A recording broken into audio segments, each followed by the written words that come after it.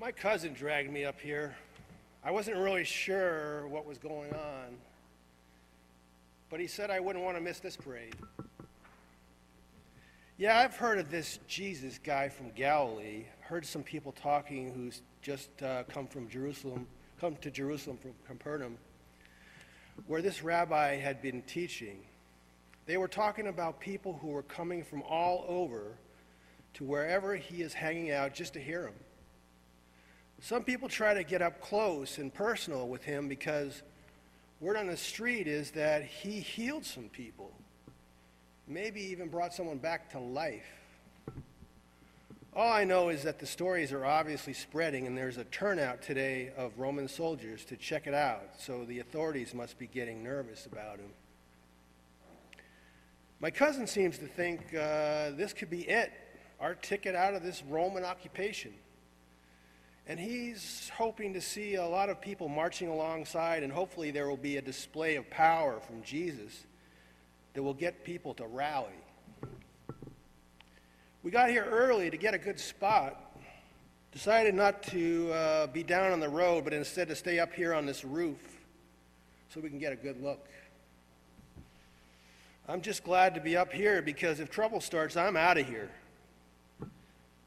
A little distance is just fine with me. Don't get me wrong. I think things need to change, and a lot of us Jews are tired of paying taxes to Caesar, who controls everything through his local lackey, Pilate. But I'm afraid, honestly. I'm afraid of things that will get stirred up and life will get worse and not better. I'm afraid of being here, actually. What if I become known as a protester or a rabble-rouser? I've seen what they do to their political rivals, to those who dare to question their power, their divine right over all things and all people, in all matters of life and death.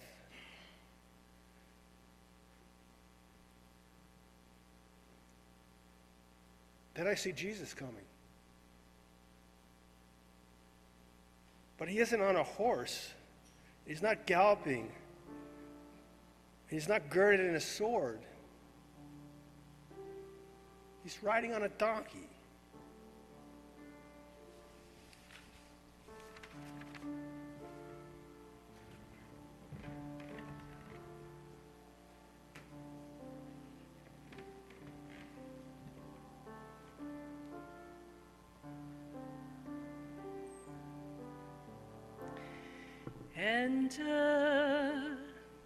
Enter the story. Enter the place you belong, not just looking on, for this is our story. Enter the story.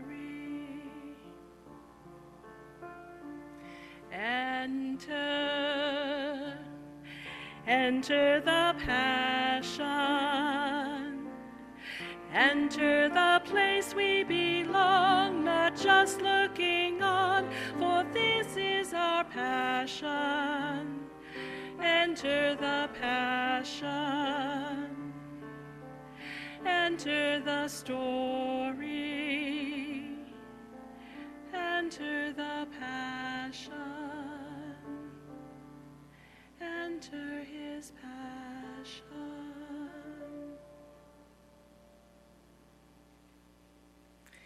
Let us pray. Gracious and loving God, may the words of my mouth and the meditations of each one of our hearts be acceptable to you, our strength and our salvation. And may we, like Samuel, cry out and say, "Speak, Lord, for we are listening." Amen. So we've jumped forward in the chapter, in the book of Matthew.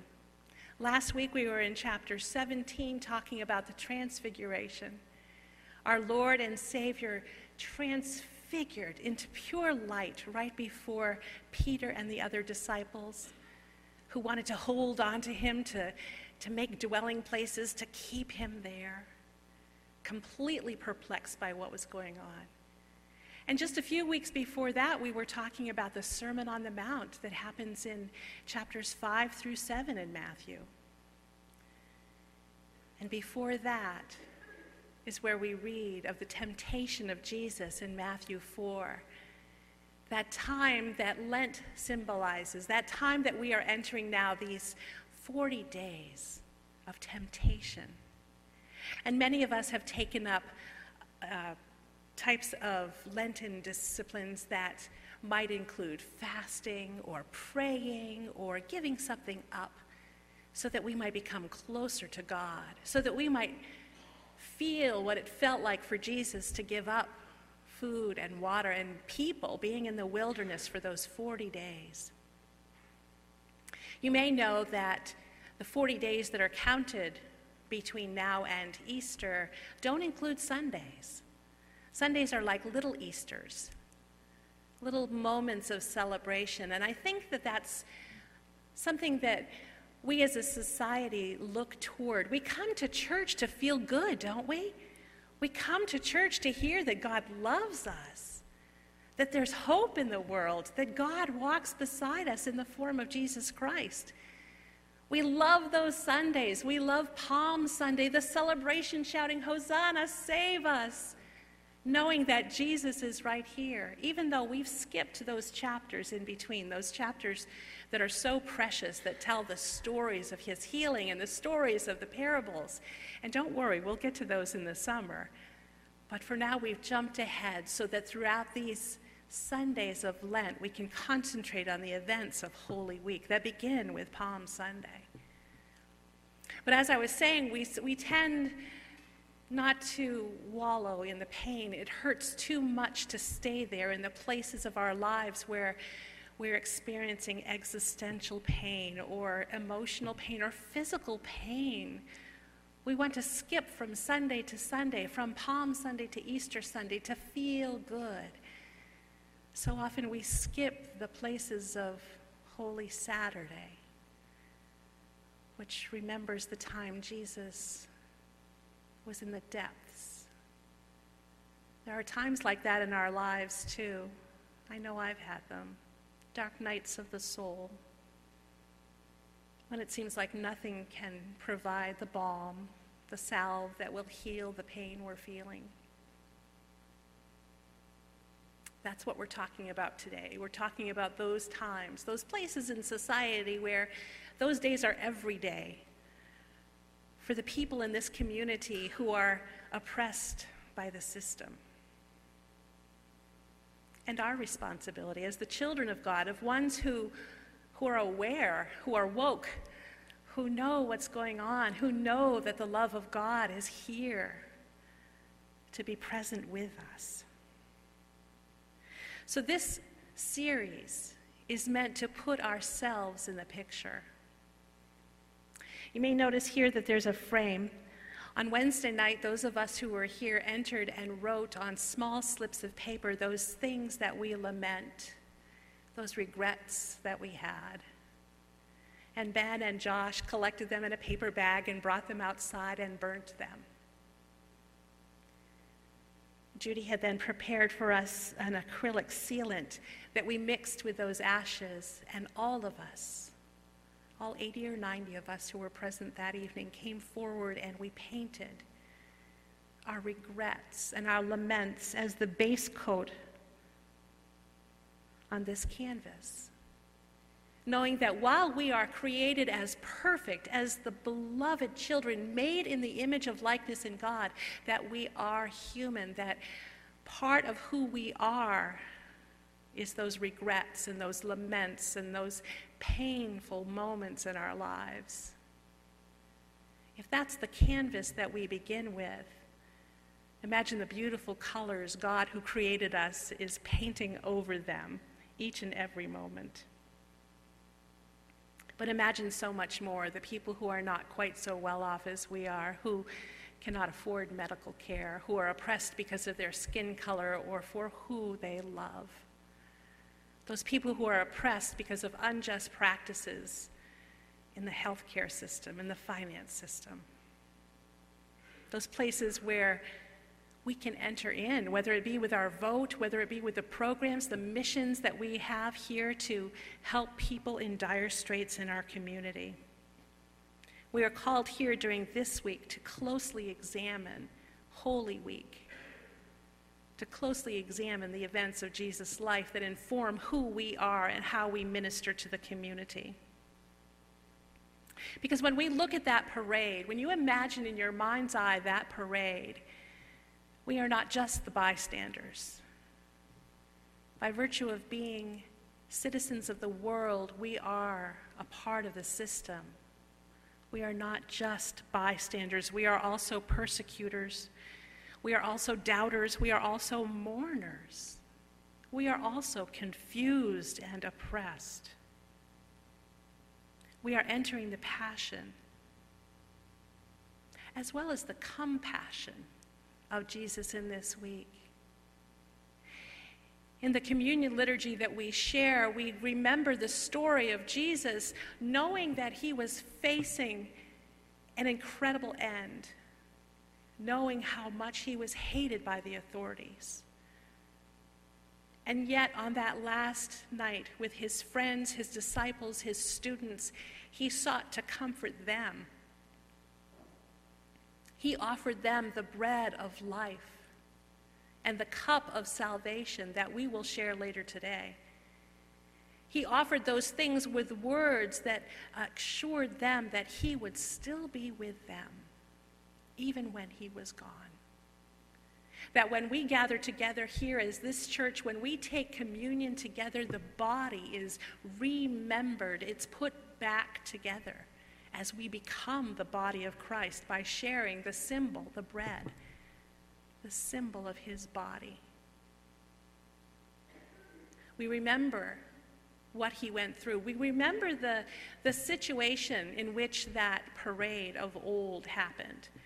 You see, Jerusalem was a city, a place where the wealthy resided, a place where the government did its work, a place where people were provided for by the people from the outskirts. The people in the surrounding communities were farmers, were people who wove cloth, were people who brought things to those in the city so that they might live at ease.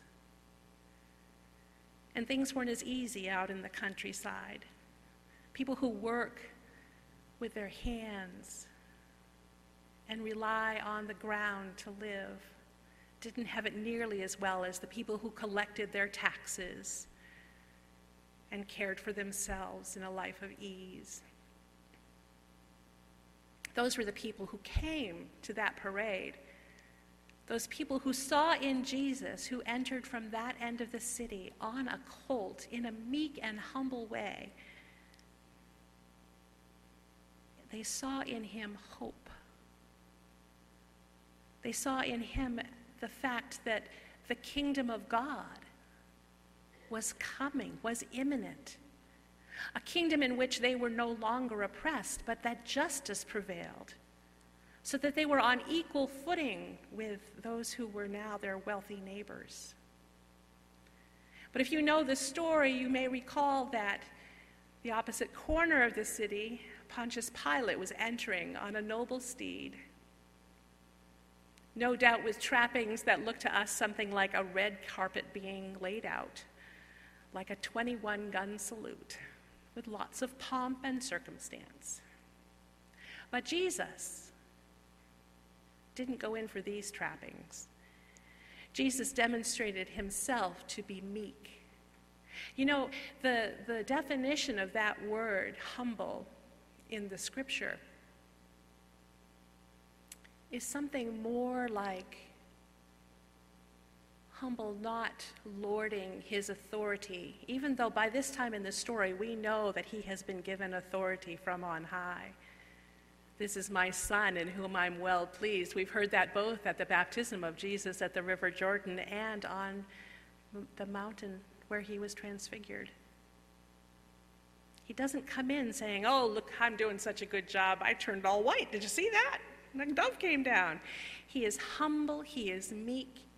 He says, "I will listen to you, you who are in the greatest pain, You who are in the most need, I will be there for you. I will help you. I will stand up for you. I will advocate for you.